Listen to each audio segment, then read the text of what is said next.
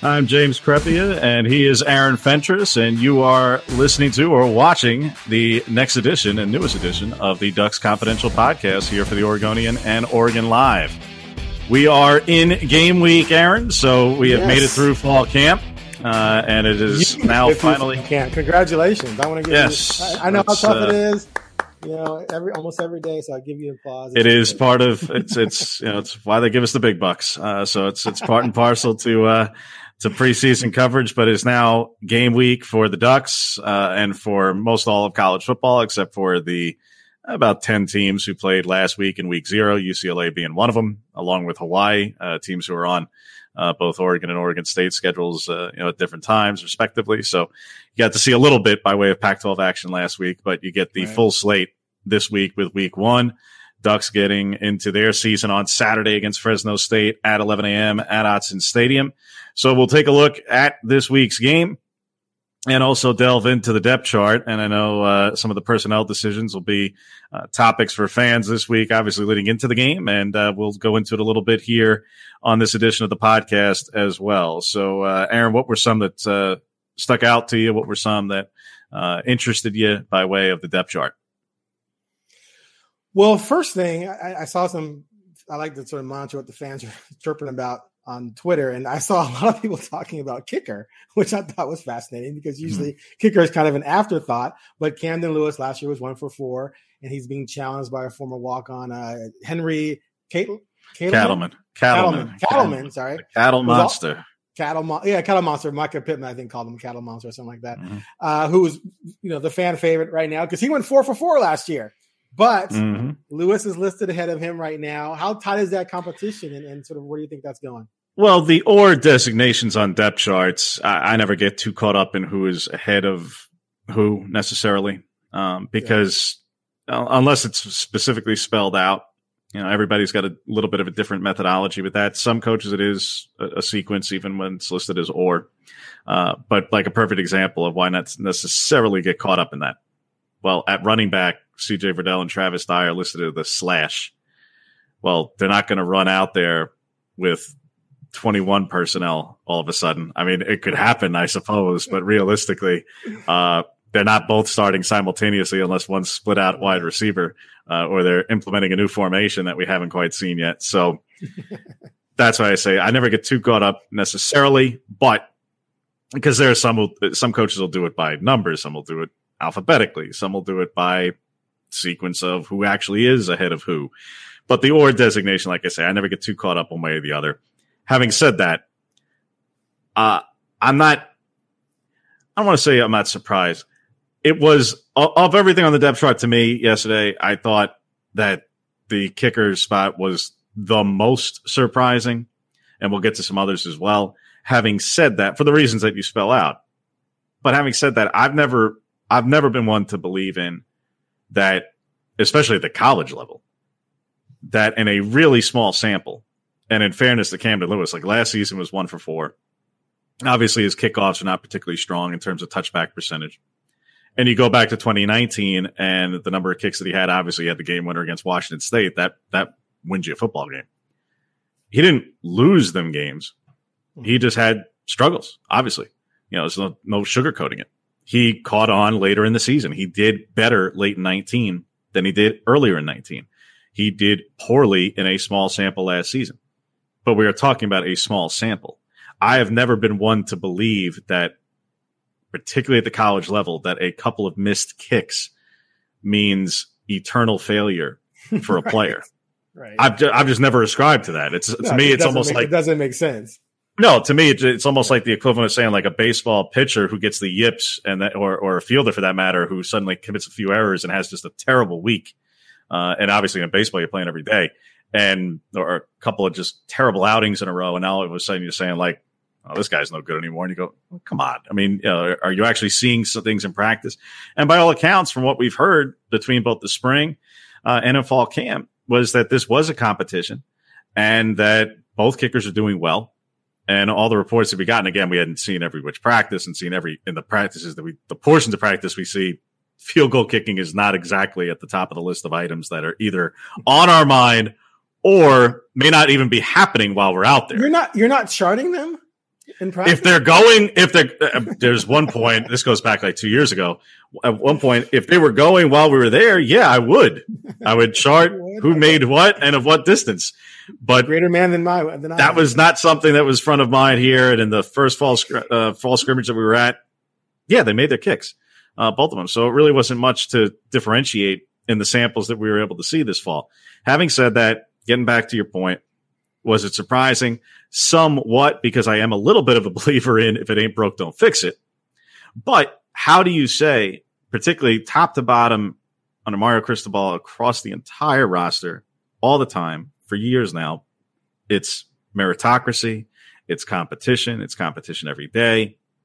You earn what you get on the field from what you do in practice and then in games. How do you take that position? And then if Camden Lewis is out there just nailing kicks all day, every day, this is not knocking what Henry Cattleman might have been doing. How do you say to a player, hey, I know you're like 98, 99, 100% what you're doing every day. But tough. Like that just, you right. Can't really do that. So I understand. Having said that, is this still an area that Oregon has to be consistent kicking? I don't think you're necessarily worried.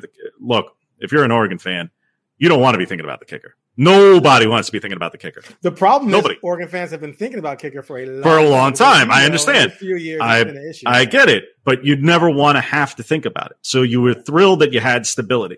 You were thrilled that Cattleman was out there providing stability. Obviously, they made all their PATs, and Cattleman made the one at Cal that was from 40 some odd yards out. He made it 3 times over. And would have made it from probably 50 yards out on a PAT, no less. So, yes, he has a strong leg. He has shown it. He has proven it. He's been consistent with it in a small sample. Here's one element I will say as further context. For all that Cattleman did last season, and it was great. The PAT was outrageous at Cal. He did it in empty buildings. And in terms of kicking on the road, that is a whole other ballgame. Now, obviously, for this week one, hey, we'll see what happens. We'll see who gets trotted out there. We'll see who's handling kickoffs. It probably will be Camden Lewis, at least on kickoffs, and then on place kicking, on PATs in general, and field goals if they take any. But to me, the road games is the bigger demarcation line potentially, because, like I say, kicking in an empty building and making kicks, home or road last season, sure. And that's not knocking down anybody. Again, I'm sure there were kickers out there who stunk all over the place or who were great all over the place. Right. But this season is just going to be playing different for everybody in the Pac-12, but particularly in the kicking game, because you have buildings with people back in them. And again, kicking at a full Ohio Stadium is a little bit different than kicking at an empty Memorial Stadium in Berkeley. It just also, you mentioned the game winner against Washington State.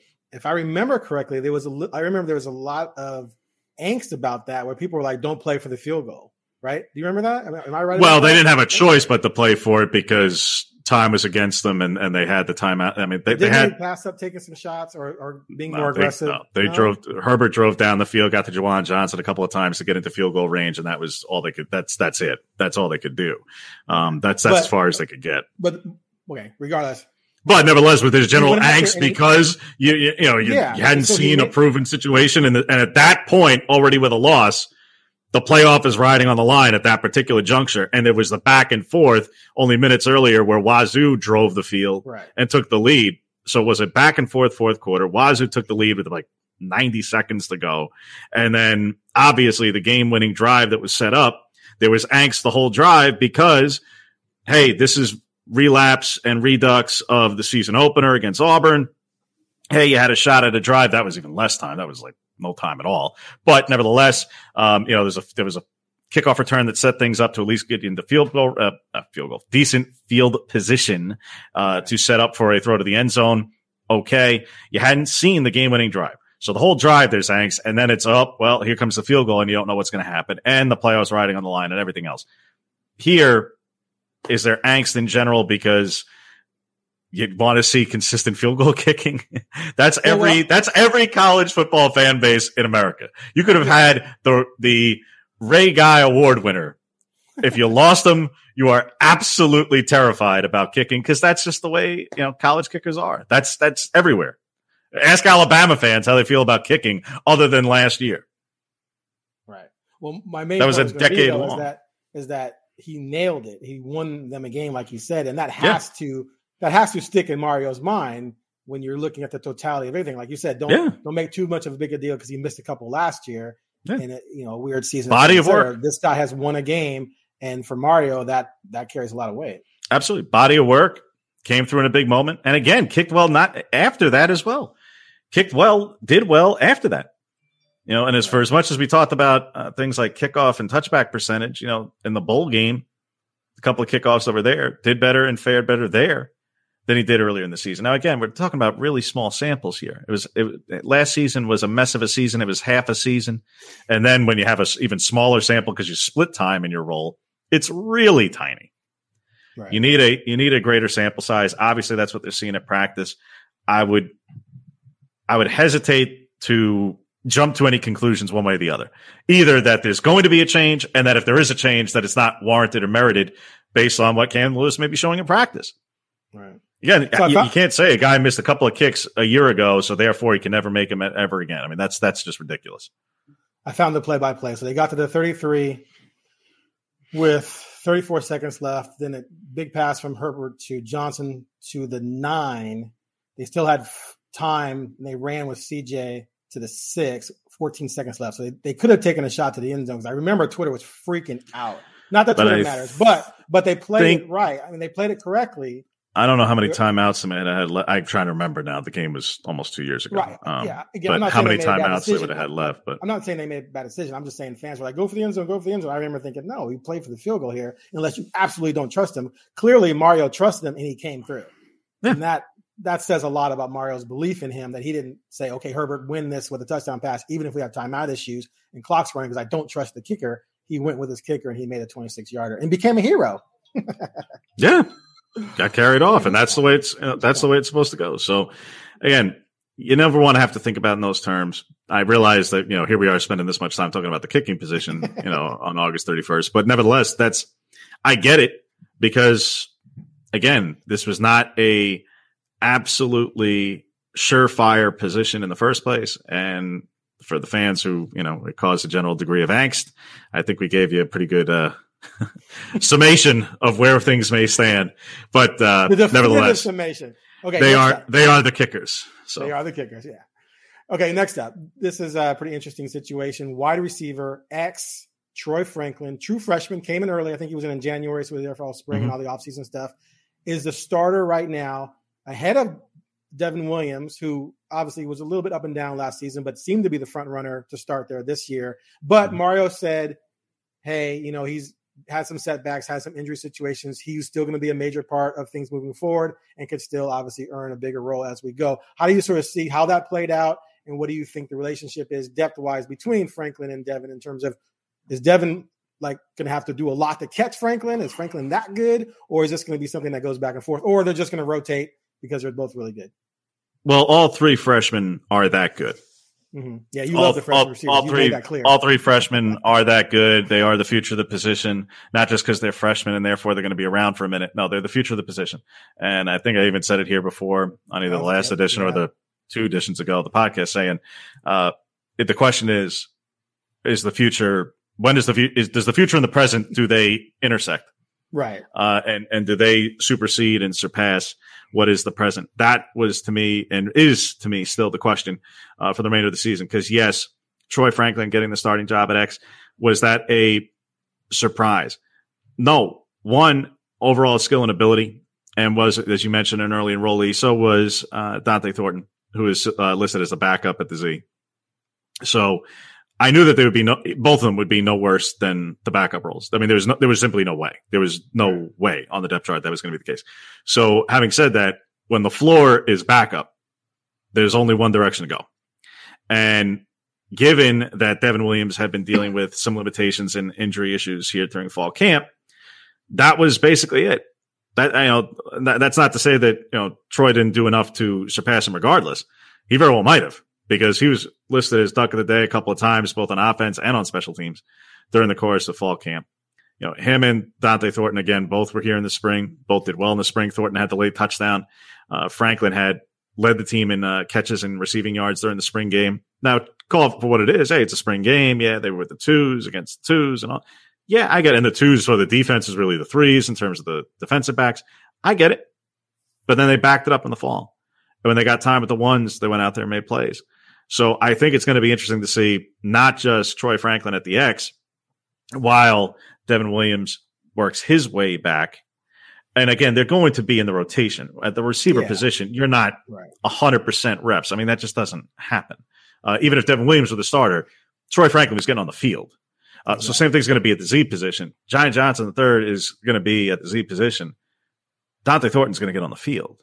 It's not 100% of the time. So having said all that, I wasn't terribly surprised by the fact that he started. I had said to somebody during fall camp, I said, here's the question basically in terms of the receiving core is not just as we've laid out here. I said, hey, is this loyalty to experience because of what Giant Johnson III, what Jalen Red have bring to the table by way of being the super seniors, 2 of the 7 super seniors on the team, the only 2 who have been with the program the whole time. And that comes with a slight asterisk caveat for Cam McCormick because he's not technically speaking a super senior, though he actually has been around longer than either of those 2. But because he has additional eligibility, he's not in the group of super seniors. So do you give loyalty to the veteran leadership and the experience? Or do you give loyalty sheerly on talent and ability? And obviously what they bring to the field in practice, what they have to show. I mean, you don't just go, based on what your star ranking was as a recruit.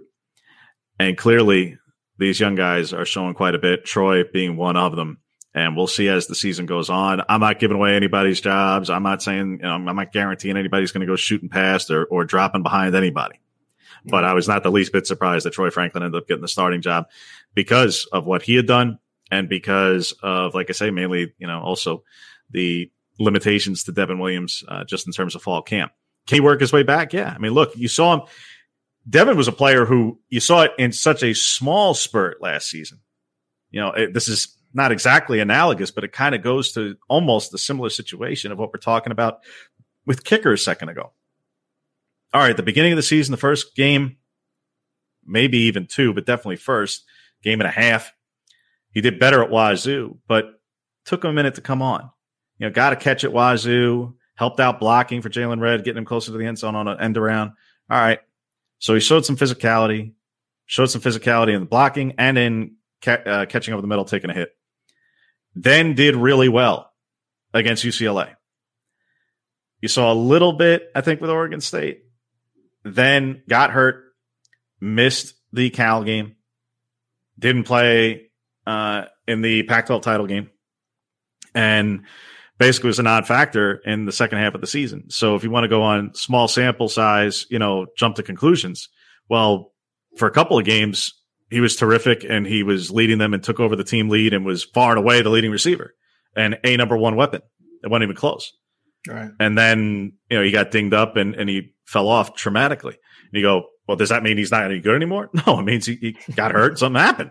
All right. Well, he probably was on his way to being in a pretty good position to hold on to a starting job, got hurt, and has to work his way back into that role. Do I still think he's going to be a contributor? Like Mario said yesterday, still has an opportunity to work back into that opportunity and those reps and everything. Yeah. And they expect it. And they need him to, frankly. You're not going to go out there and win as a team if you only got 2 or 3 receivers. You do need guys to play roles who are the 4, the 5, the 6 in the receiving core. Right. Absolutely. And the last time the Ducks were pretty deep at receiver was several years ago, and they spread – that was in Mariota era, really, if you kind of think about it. And they spread the ball around to a lot of different people. Like, like you said, the starting 3 doesn't mean the other 3 their backups aren't going to play a lot, especially if the passing game is successful. That's what I want to see. Like, if they're successful throwing the ball, you want guys out there fresh, blowing the top off the defense, making defenses, freak out because, oh my God, these guys are coming from all sorts of different directions. And you hope there's enough balls to go around. What I don't want to see, though, is someone like Giant Johnson fall off too much to the point where you say, okay, he's a senior, he came back. Is it hurting his stock? And I know that's not Mario's concern overall, but I do believe that their job is to do one thing: win football games. True, but no one can convince me that Giant Johnson's not going to help him do that. Now, I do believe that if there's a guy pushing him, that there's a way to share is what I'm saying. I don't think we're going to see Johnny Johnson disappear. No. And I don't think you think that either. Yeah. No. But their job is to win football games. And I think that the pro potential for the freshmen and for some other players as well, but for the freshmen in particular, is extraordinarily high. Extraordinarily high. And frankly, is higher than for the seniors at the moment. Could it change? Absolutely. Absolutely. If you ask about draft stock of players, look before, go back the last 2 years on who won the Heisman and what their draft stock was going into the season. Neither one of them was a first round pick, and Joe Burrow, forget about number one overall for Burrow. So things can change and change in a hurry. But right now, I would say that the draft stock for Oregon's freshman receivers, way down the road, obviously, is significantly higher. And even a couple other players. I mean, for instance, I had heard through the grapevine of guys who deal with early draft prognostications and draft scouts and people who operate in that world, that Johnny at the moment is a priority free agent, 7th round grade right now. Right. That doesn't mean he can't improve it. Doesn't mean he can't jump up. Doesn't mean he can't, you can't help a team. For any number of reasons, you could get that kind of a grade. Look, Jamar Jefferson last year was borderline Mr. Irrelevant in the NFL draft. Was he Mr. Irrelevant to the Oregon State Beavers? No. 100%. No. So you can be a terrific college player and just not necessarily have the pro prospects to necessarily match it, and vice versa. So you mentioned it very briefly, but slot, you have Red now listed as an or slightly behind Pittman, whether that matters or not. Pittman's someone who clearly was a very highly recruited kid a couple years ago, starting to maybe make his move. Red, a super senior who came back after last year's COVID season, but hasn't been 100%. How do you see that situation shaking out? Again, it sounds like it's just a situation where they're both going to play. It doesn't really matter who's listed atop the depth chart. No, and Mike is able to move around to any of the positions. I think that so much of this has to do with, again, you knew that you had your entire receiving core really, but the lead 4 receivers back. And you start there. We mentioned Devin Williams before, Johnny, Mike, and Jalen.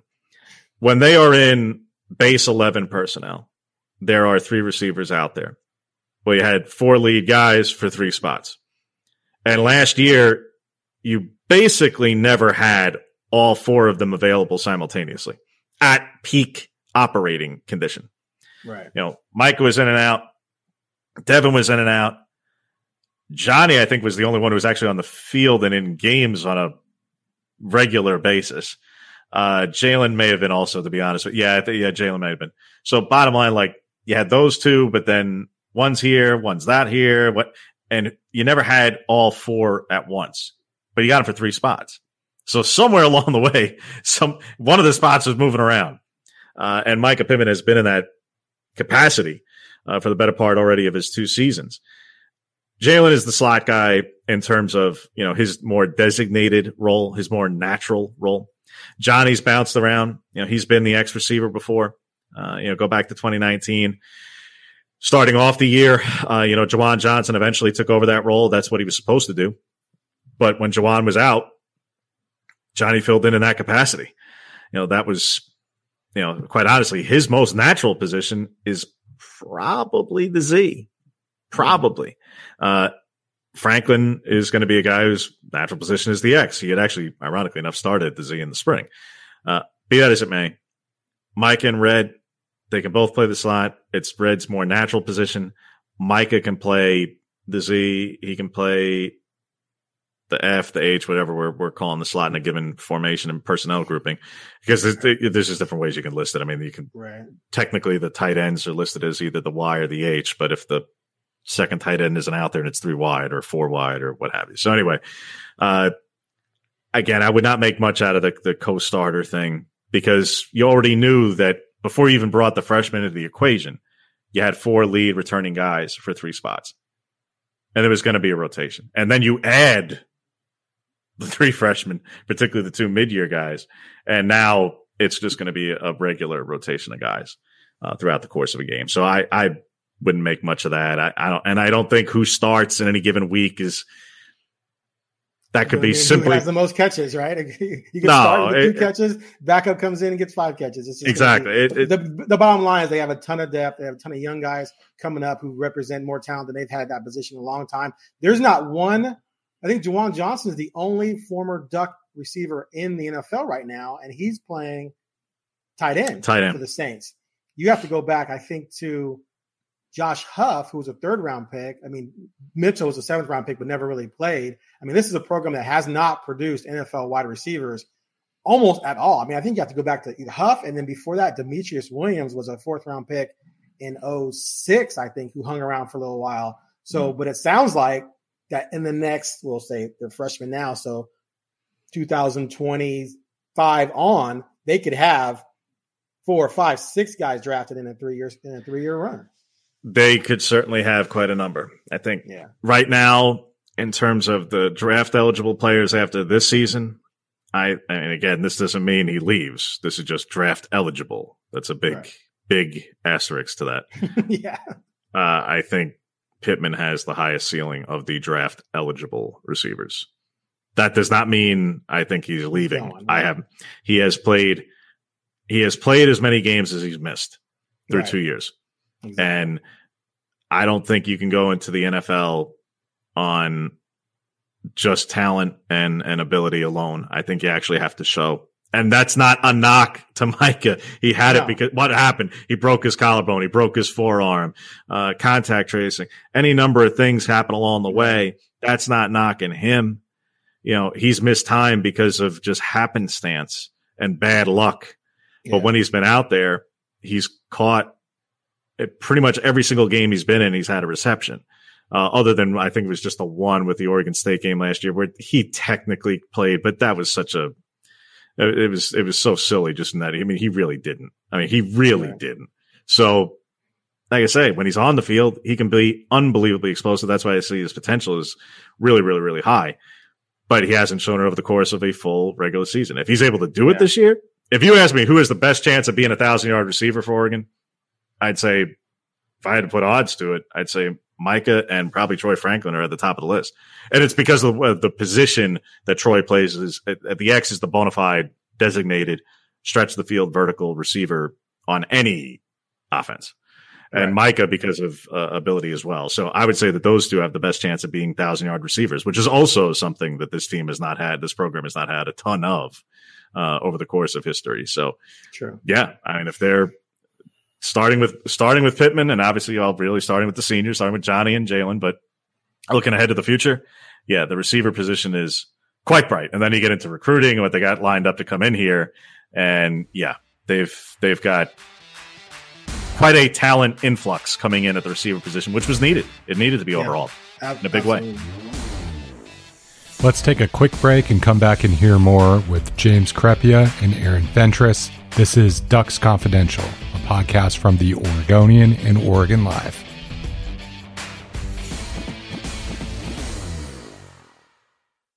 Let's move on to one of the more interesting positions. Corner replacing Diamonor Lenore. You got Bridges listed as an or with the 5-star recruit Dante Manning. Bridges, 6'3", came in as a safety, correct? If I'm not mistaken. Big corner. Pete Carroll would love him. Figure Pete Carroll's going to draft him in a few years. How do you see that situation? Again, same thing, but they're both going to play. The or doesn't matter. They're just going to battle it out all season and see where things shake up. Well, they're going to battle it for this week. We'll see about all season. We're going to see about all season. Well, DJ James is going to get back on the field eventually. Eventually. I don't know if it'll be for next week. And you think when he comes back, he's the guy you think? Or I think that he has to work his way back in because you miss all the fall camp. Exactly. You don't just come right back instantaneously. For nothing else, and there's a week-long acclimation period involved. So for him and Jamal Hill. So that's a process that'll play out. But do I think that he eventually works his way over time? Yes. But will they compete for the starting job on Saturday? Yeah. Will they both play significantly on Saturday? Yeah. And I think they were both going to play significantly all season regardless. Right. And again, these were guys who were bound to be no worse than the backups at their respective spots. And now they're competing for starting, as you said. Yeah. I mean, realistically, because of the influx, because that position was one where there's an influx of freshmen as well. In terms of for one of the third-year freshmen, Triquez Bridges, and for a really, really highly touted recruit like Manning, who just dealt with a hamstring injury that knocked him out all of last season. But when you're going on the abilities there, and again, we're not saying that the freshmen aren't talented as well. There's a reason why they're on the two deep. Part of it is the availability and who's there to fill out the two deep, and the other part is but they've got the skill and the ability to play. And receiver and corner are two of the positions on anybody's depth chart anywhere in college football where it is the easiest to play early in your career. Right. You're further away from the football. Decision making is not necessarily something that can crush you on any given play if it goes against you necessarily. You know, you can cover up a lot of things in terms of the learning curve for freshmen at those positions. Yeah, I think that they're going to compete all week. I don't think who starts is of massive importance necessarily, because I think they're both going to play a significant amount. And then we see what happens. I think there's a chance it could be situational. You mentioned the size disparity between them. I think Bridges could be a red zone guy, and not saying that Manning will play everything before the 20, but I think they could split time before that. And then depending on who they get matched up with, when they get inside the red zone, and again, if you're a Ducks fan, you hope that they're not defending the red zone too much, but be that as it may, if it comes up, you know, it'd be, seems rather foolish to me, just in terms of, they taught the coaches have acknowledged, hey, he's 6'3", you get certain matchups, you get certain end zone, back end zone, back shoulder fades, all those kinds of things down in the red zone in a short field. Having a guy 6'3" with a 7'2" wingspan out there seems pretty advantageous. 7'2"? Yeah. Damn. Okay. Yeah. I didn't know that tidbit. Yeah. NBA scouts would love that. He's quite long. He's got an unbelievable wingspan horizontally and at 6'3" vertically for a corner. Yeah, that's just hard to find. You can't teach that. So he's lead the team in passes defended. As long as he gets out there enough to do it, he's going to have probably ample opportunity starting on Saturday, because guess what? Fresno State's going to have to throw at somebody, and they're not stupid.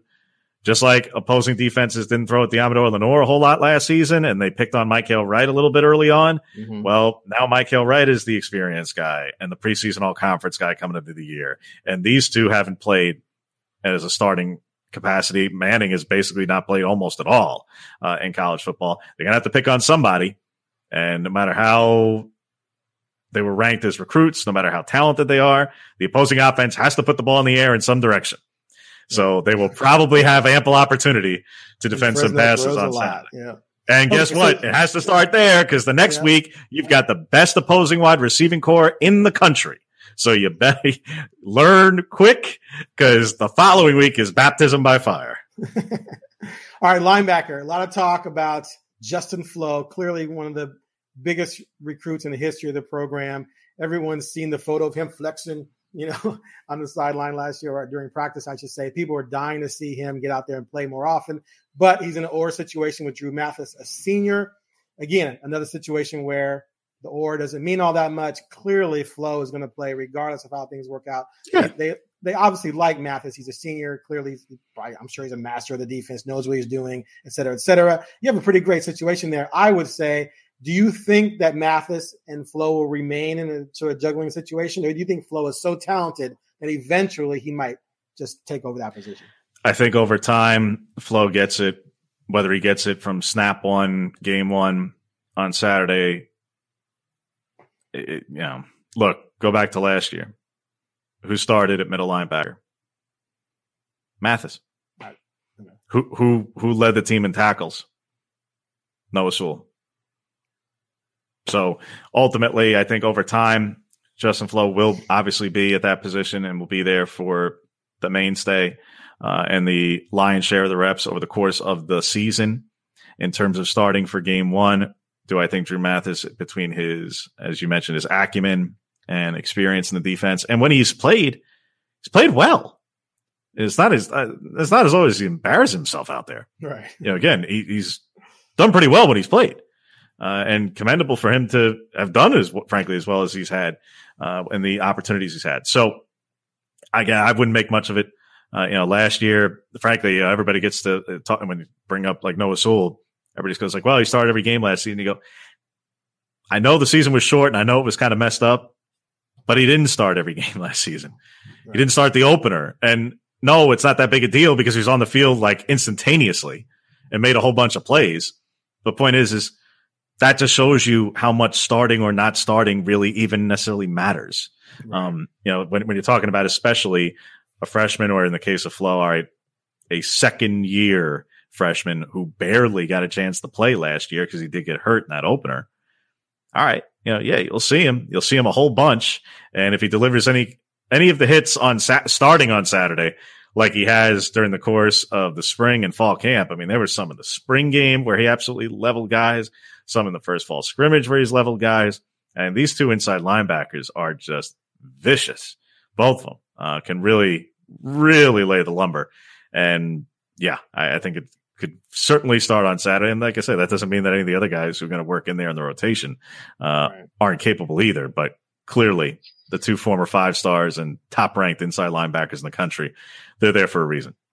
All right, last but not least, Brown is a starter at QB, as was expected. Then you got triple oars behind him with Thompson, Butterfield, and Robbie Ashford. Someone asked Mario yesterday about, maybe getting some time for those guys to see what happened. He wouldn't go there because, of course, playing the backup, experimenting with your freshman QBs means you're blowing somebody out, would be the implication. He didn't want to do that, which I respect that. But clearly, if you're an Oregon fan, you want to see at least Ty Thompson out there throwing. You've heard so much about this kid, one of the top, but actually he is the single highest rated QB Oregon's ever recruited. And he's basically the front runner for the backup job right now. You want to see him play.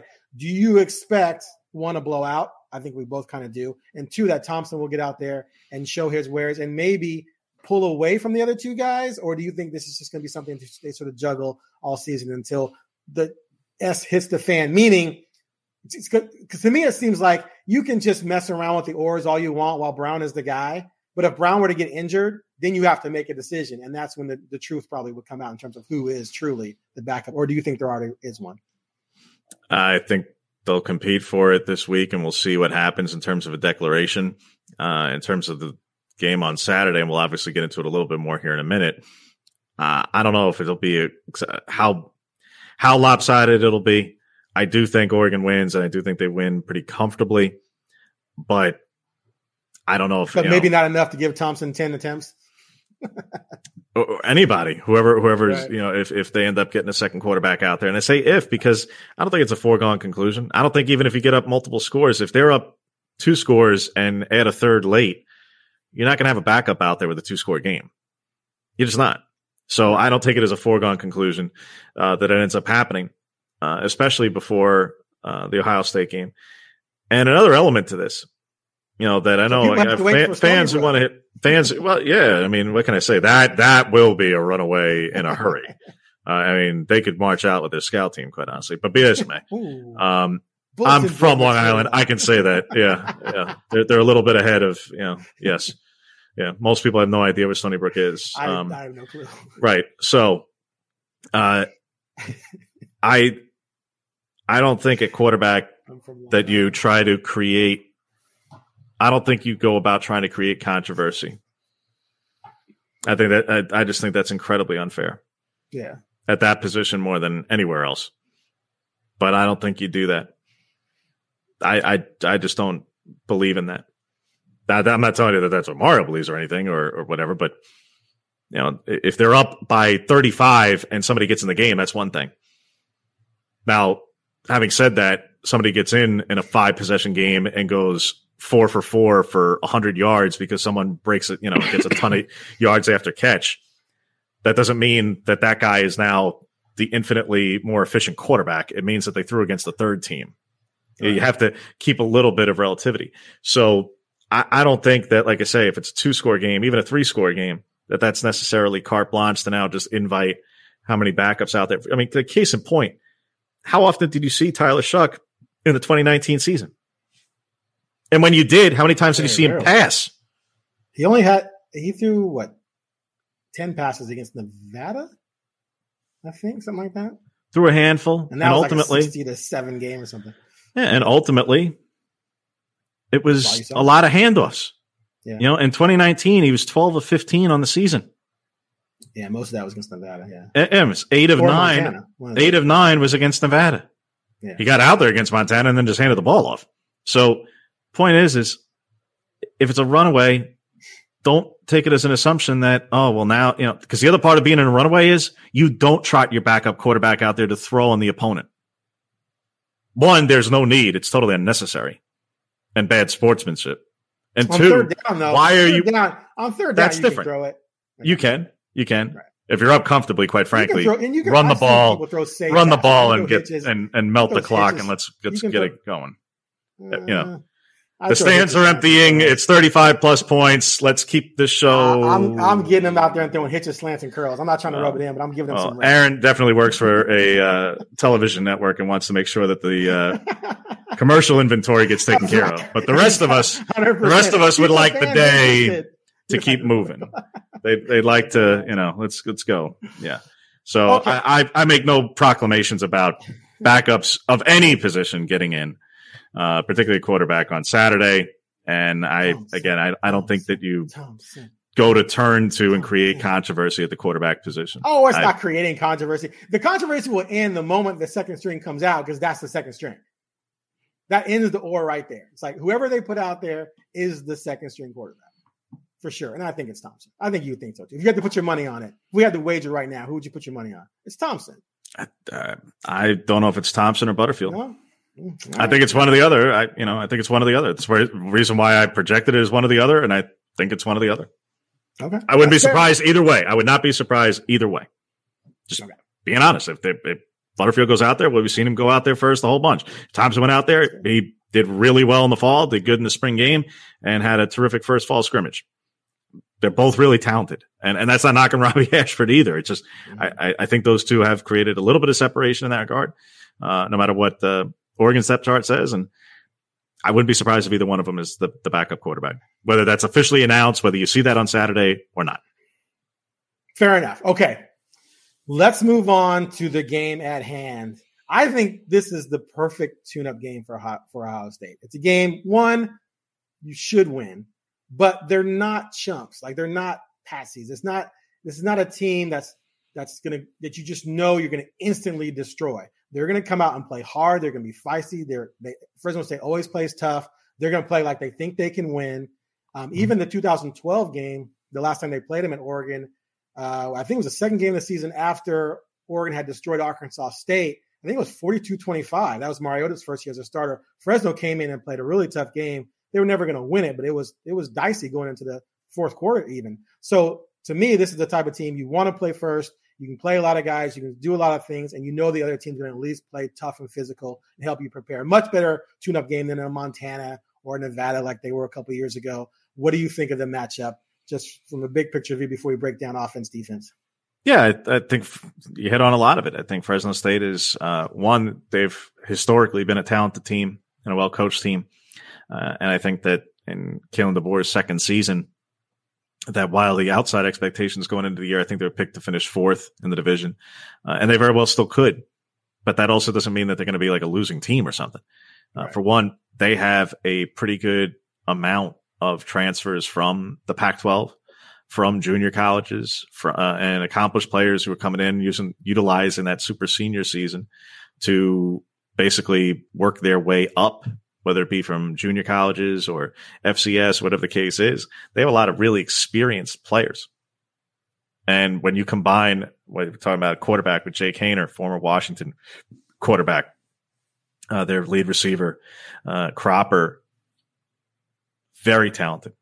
Ronnie Rivers, probably the best back in the Mountain West, and frankly would play for a good number of Pac-12 teams. Not telling you to be the number one back in the league, not telling you to be the number one back for Oregon, but he'd find a way on the depth chart He ain't bad, that's for sure. He's going to rack up a whole bunch of numbers, and he basically holds damn near every rushing record in that program's history, career rushing record, that is. So, no, they've got a lot of talent there. They were third in the nation in sacks per game last season, again, small sample, but nevertheless. So they've got talent at skill positions. They've got experience at a lot of positions. They create disruption on defense. In terms of opening opponents and Mountain West opponents and Group of Five opponents in general, this is legit. It's a legit game. It's not going, the line is 20.5. It's not 40. Right. It's exactly. Yes, Oregon's a top 15 team. They should win. They should win comfortably. They're at home. All those. Yes. And a million times. Yes. Fresno State is still not a pincushion. Right. Ooh, pincushion. I like that. So they were 3-3 last year. They returned. Mario said 20 of 22 starters. I take his word for it. I'm counting them. Yep. Tons of seniors on their depth chart. You mentioned the running back, Ronnie Rivers, 5'9", 195, kind of smallish type back, sort of like a die. Averaged 85 yards per game last season. Caught 265 yards worth of receiving yards. Rushed for 61 last week against the Huskies in a blowout. Now the Huskies, UConn, they didn't play at all last year, is my understanding. I think they sat out the entire season. So that was their first game action since 2019. So the fact that and it looked like it. They blew them out 42-0, I think it was, to be expected. That was a pincushion game. You mentioned the QB had 331, 3 TDs against UConn. Last year, averaged 336 per game, 14 touchdowns, 5 picks, 65% completion rate. So this guy's no joke. If Oregon secondary, they're a little green back there, they're going to be tested, I think, more by Ohio State, but this is a good tune-up for that. Jalen Cooper averaged 87 yards a game last year, scored 5 touchdowns. That was just in 6 games. So, there's some threats there on offense. Again, nothing to where you wouldn't think that talent-wise, and we talked about the talent level Oregon's put together on defense with all these 5- and 4-star kids, especially in the front seven. This is nothing that front seven shouldn't be able to handle. But if they don't come to play, if they make mistakes, this team will put up some yards and they will put up some points, which is what Vegas expects, which is why it's only a 20.5-point spread, as you said. Yeah, look, again, an experienced team, they're going to capitalize on errors. Yeah. It'd be one thing if you're taking over, a Mountain West team and it's a big rebuild and, you got a whole bunch of freshmen or the second and third year freshman transfers who had to come in. No, these transfers that came in are a bunch of older guys. And again, you talk about the returning players. He had 20 of 22 starters and then added guys via the portal out of those realms. So, talented, really legitimately talented. And I'm not telling you it's going to go out there and going to be down to the wire game, but it's still a matter of saying but you can legitimately respect this opponent. Yeah. And sometimes, like point spread thing, I think sometimes people see a 20-point spread and think, they're going to blow them out. But the spread is based on the team that's trying to get an even money. It's trying to get even money. Yeah, it's not trying to be predictive of anything. Well, no, I understand that. But I'm saying that sometimes people frame it as, they shouldn't have any problem. They could just show up. No, the point spread is based on the idea that Oregon is going to play well.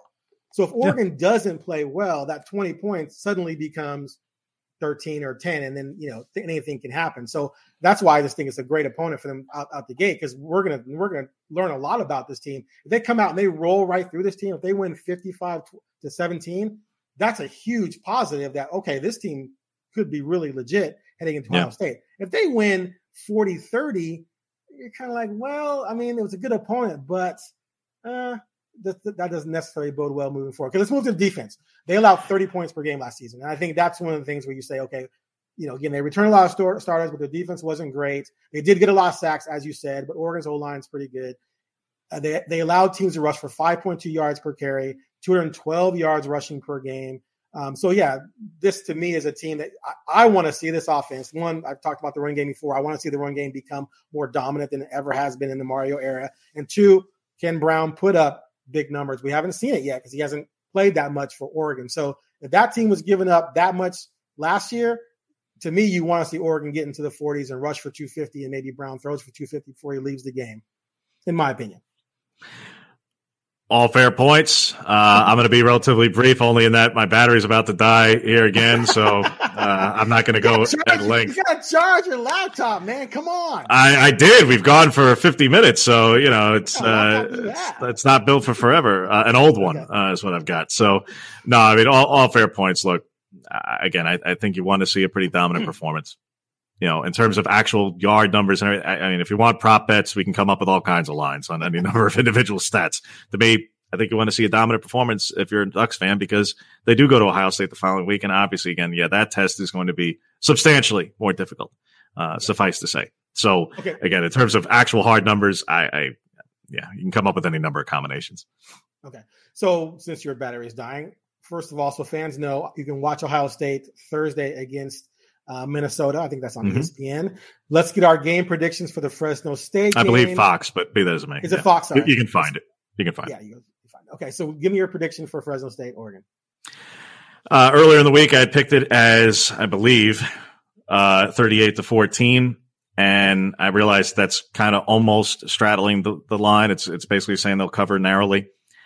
I have a feeling I'm probably going to end up sticking more or less around there, 38-14, 35-14, right around there. Okay.